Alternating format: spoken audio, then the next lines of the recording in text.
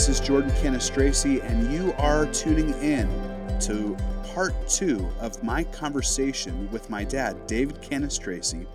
And today we're going to be talking about family, working with family, what it's like to work with family. You know, me and my dad have worked together for over 10 years. And my mom works at the church, and my wife works at the church, and my sister-in-law works at the church. So we're going to talk a little bit about that. We're going to talk about the ups and downs. We're going to talk about parenting. We're going to talk about relationships with your kids. It's a good conversation. So I hope you guys are ready. Thank you so much for tuning in. And here we go, part 2 of my conversation with my dad, David Cannistraci. I want to ask you some questions about family. You have you have now worked with your uncle, your wife, me, your son, for 10 years, and now 2 daughters-in-law. That's wild.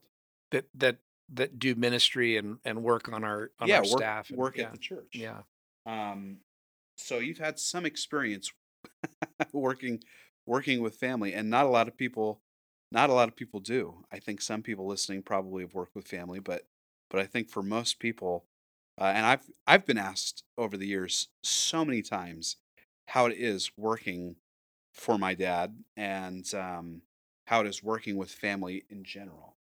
So I want to ask you some questions about that. Sure. What is one of the best things about working with family, and what would you say is one of the hardest things about working with family?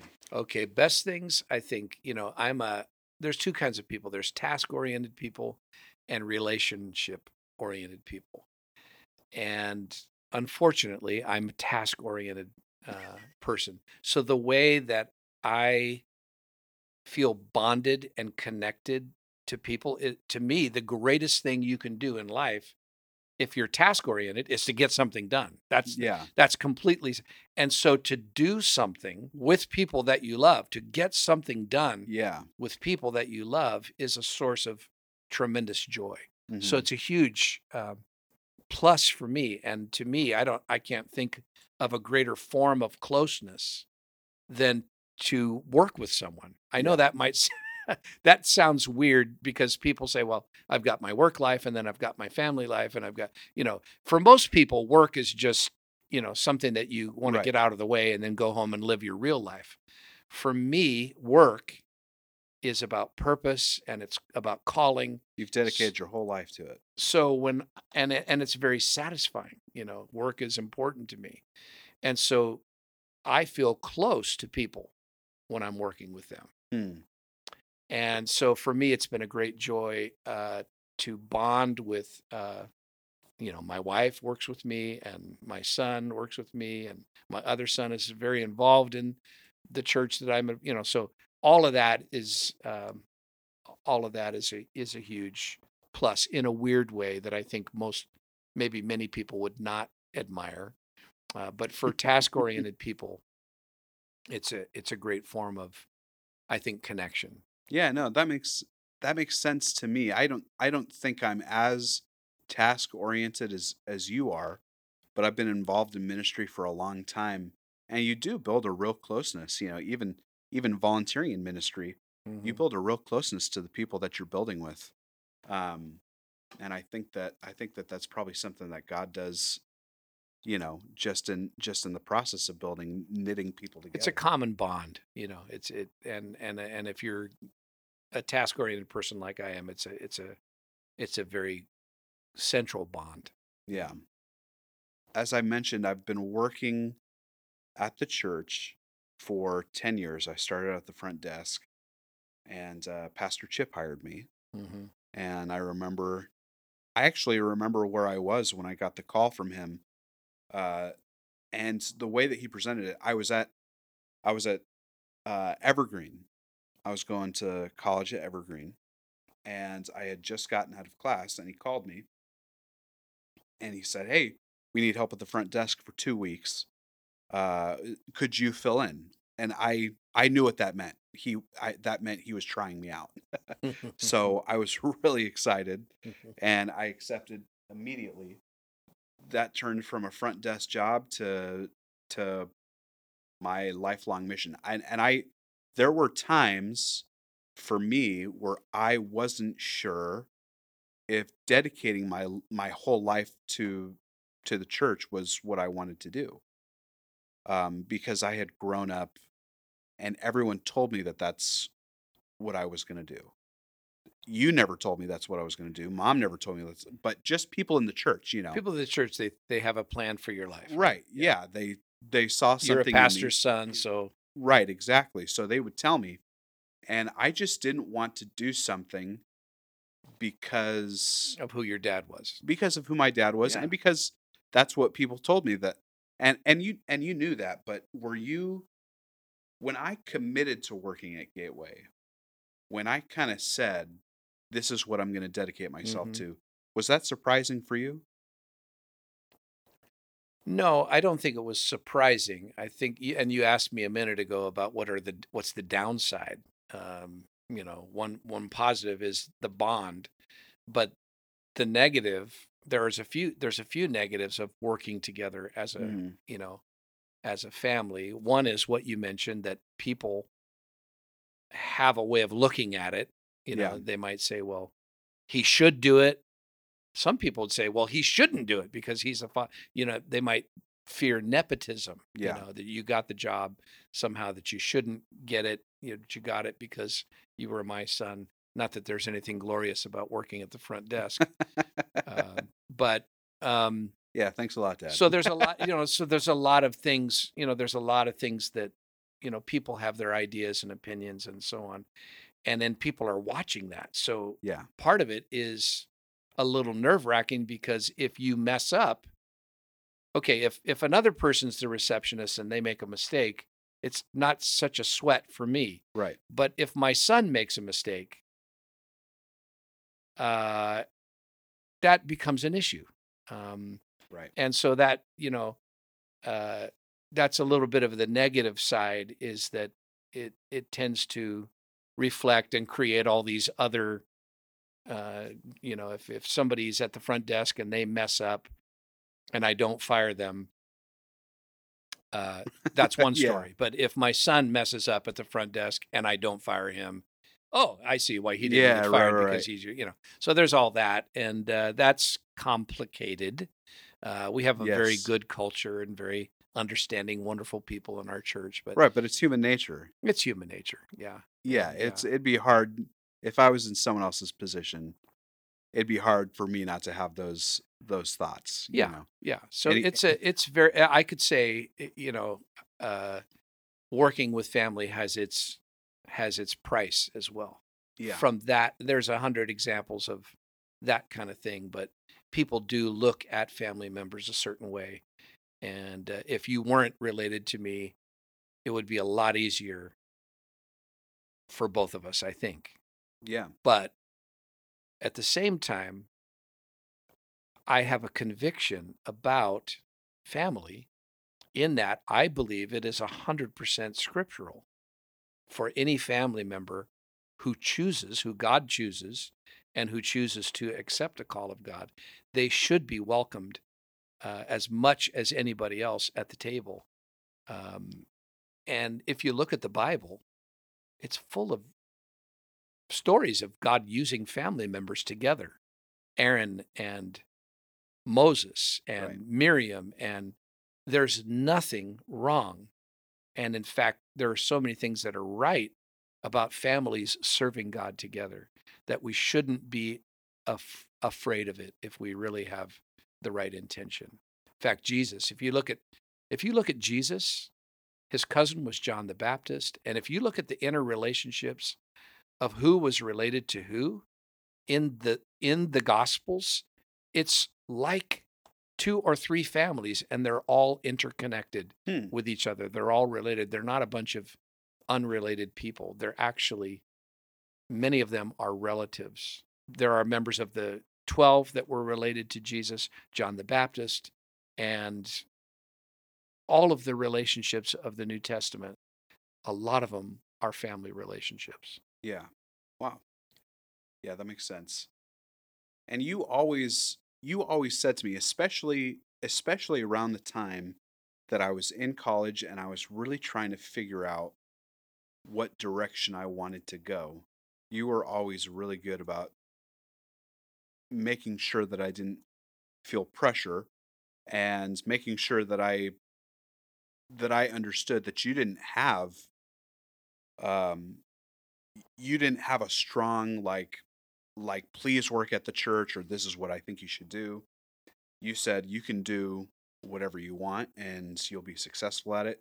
Seemed like you did the same thing with Aaron. It seemed like you had a lot of confidence in both of us, which I'm sure as a dad there were moments where you were nervous. But were there ever times when we were kind of making big decisions about our lives, um, or in our faith that you were uh, concerned or nervous for me or Aaron? Oh, for sure. Um, you had a very serious relationship with a girl that I had a lot of questions about.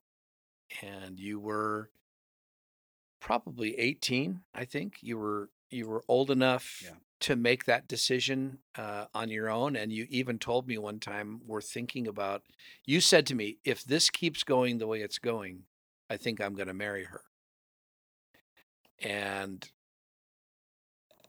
I tried not to blink when you said that, but I didn't think she was right for you.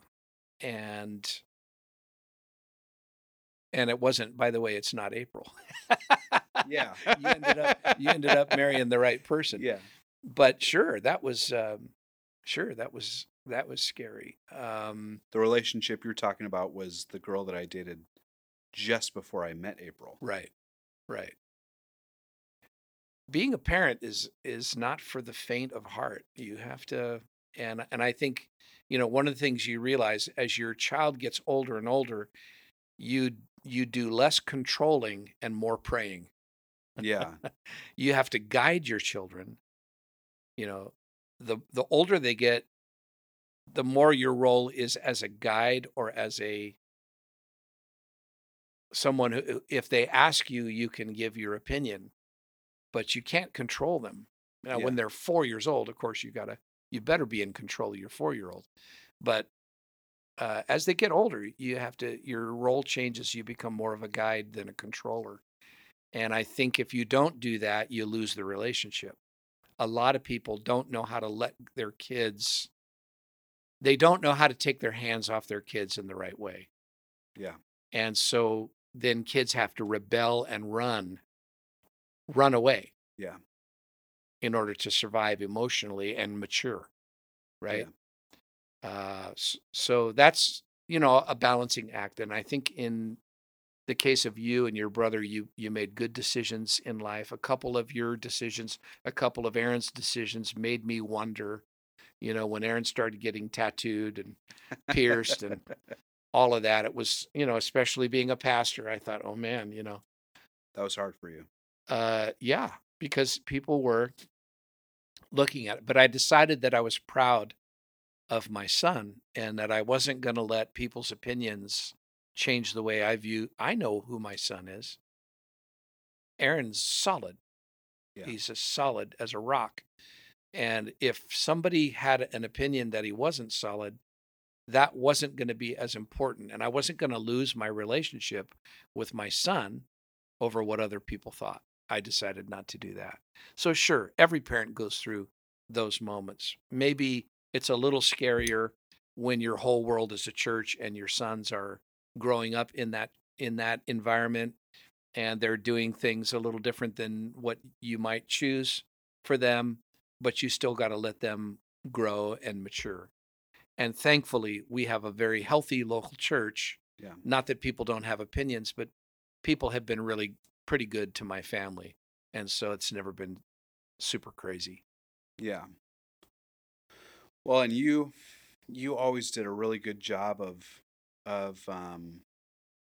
you know balancing. I'm sure that there were times when Aaron and I, as we got older, uh, where you and Mom probably wanted to jump in and do some hardcore inter- intervening, like when I Intervention. was dating that girl. I bet you there were probably some times where you had to hold yourself back, and you know, you thought, I could tell him right here that this is not a good idea. Um, but you did do a good job of balancing and not making us feel like you were trying to control. You know, another thing working with young people is that over the years, I've seen that. I've seen parents in the middle of being overly controlling, and I just think, man, that's such a big mistake. Uh, that's such a big mistake. It's such a Because kids strain. will run away from that. Right, You know, it's a form of dishonoring their maturity. right. And whatever you dishonor moves away from you. Yeah. And whatever you honor comes closer to you.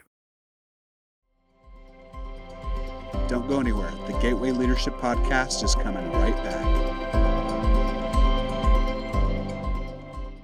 Next, I want to bring up a couple of questions that I got for you on Instagram. Okay. Should I be nervous? I don't think so. No. Okay, These are great. good questions.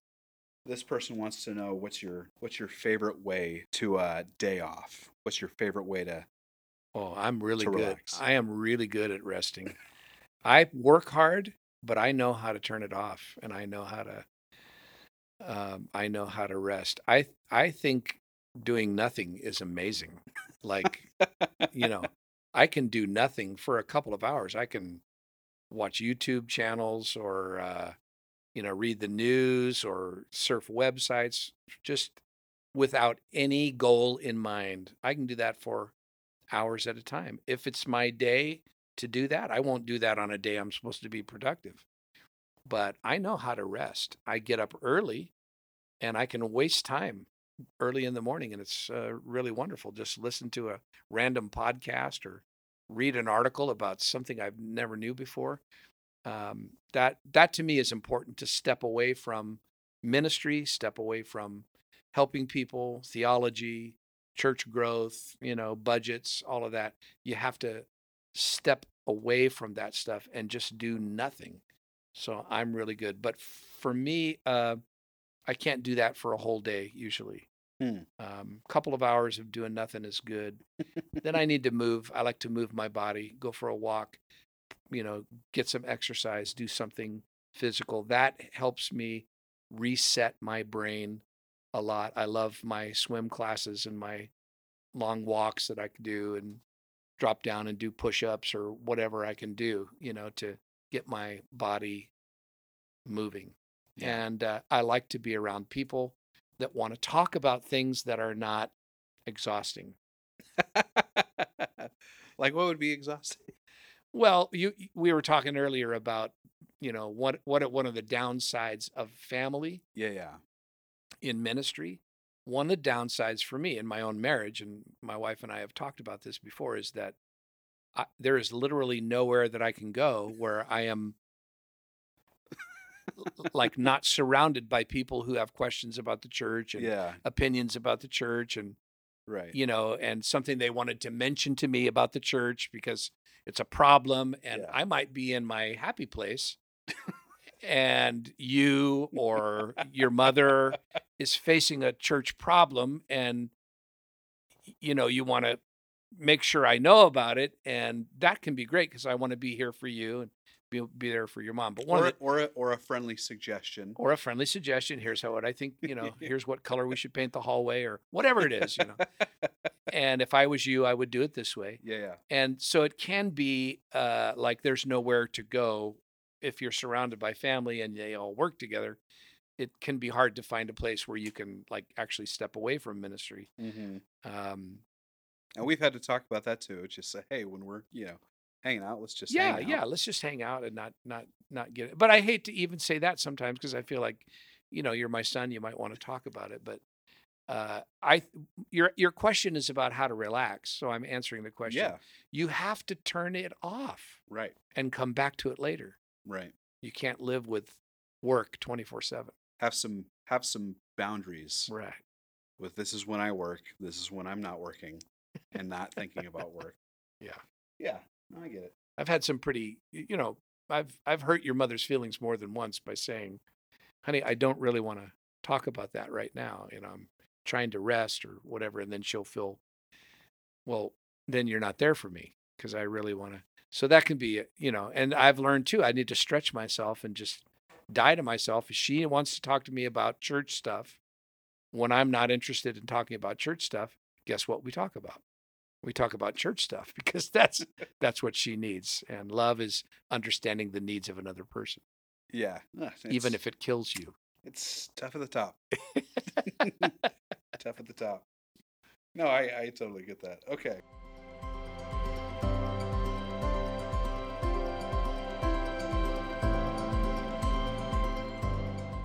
We have always had a good relationship, and I know that that's due to you and mom, being very intentional about how you related to me and Aaron, from when we were young to the transition of us getting older. For parents out there that do have maybe a strained relationship with their son or their daughter, or maybe I'll ask you from the perspective of the son or the daughter. As a dad, what would you say to someone who's out there right now, a young person who has a strained relationship with their parents? That is a really important question because no one is going to love you like your mother or your father. That there are a lot of people that will give you advice and counsel in life. And probably there's no such thing as a perfect mother. There are deeply flawed mothers. There's no such thing as a perfect father. There are deeply flawed fathers, and this can be really a challenge. But the great commandment, the first commandment with a promise, is to honor your father and mother so that you will live long. And there's something about honoring an imperfect parent that creates a lifetime of blessing for you.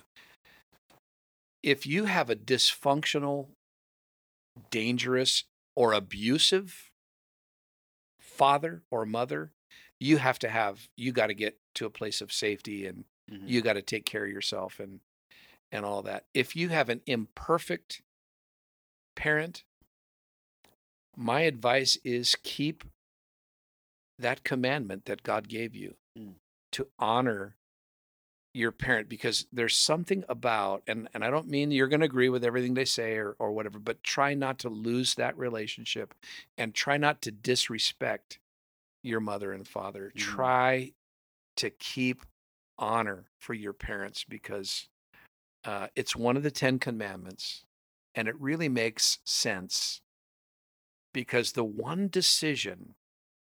very first decision that God makes about your life is who your parents are going to be. That's the very first decision that God makes concerning your life. So if you embrace that first decision that God made about your life and you accept it and you say, this is my father, this is my mother, and I accept that, and I even honor that, in that way, you are honoring God. But if you cannot accept who God chose to make your father or mother, if you reject that and you hate that decision, how can you honestly love and honor God? So it's a deep question. And I don't know if you wanted that much intensity in that, but I understand there are people who have dysfunctional, crazy parents that you've got to have some boundaries and you've got to all that. But even in creating distance, make sure that you are prayerful for your father and mother. Mm-hmm. Make sure that you are grateful for your father and mother, and make it a matter of prayer that God would heal the relationship and make it safe for you to be around them, because nobody actually loves you like your father and your mother. It's impossible. And it's a deep thing to reject your parents. It's a very deep thing. Wow. That's so good.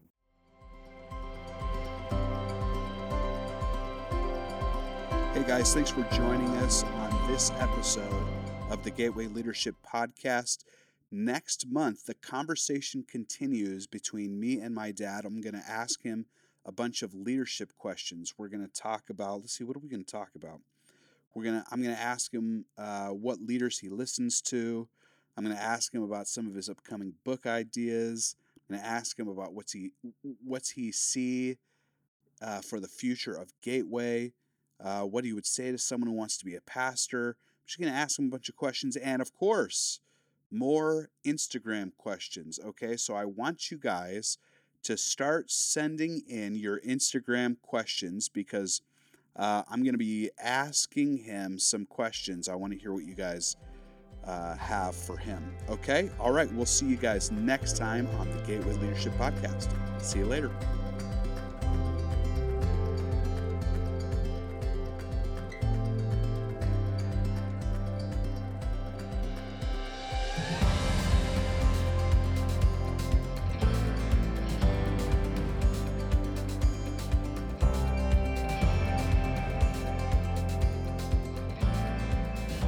Thank you for listening to the Gateway Leadership Podcast with David Cannistraci, inspiring you to lead in every area of life.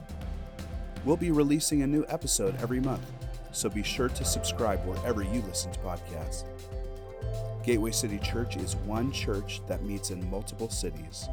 To find us or to learn more, visit mygatewaycity.church. Thank you for listening, and we'll see you right here next month.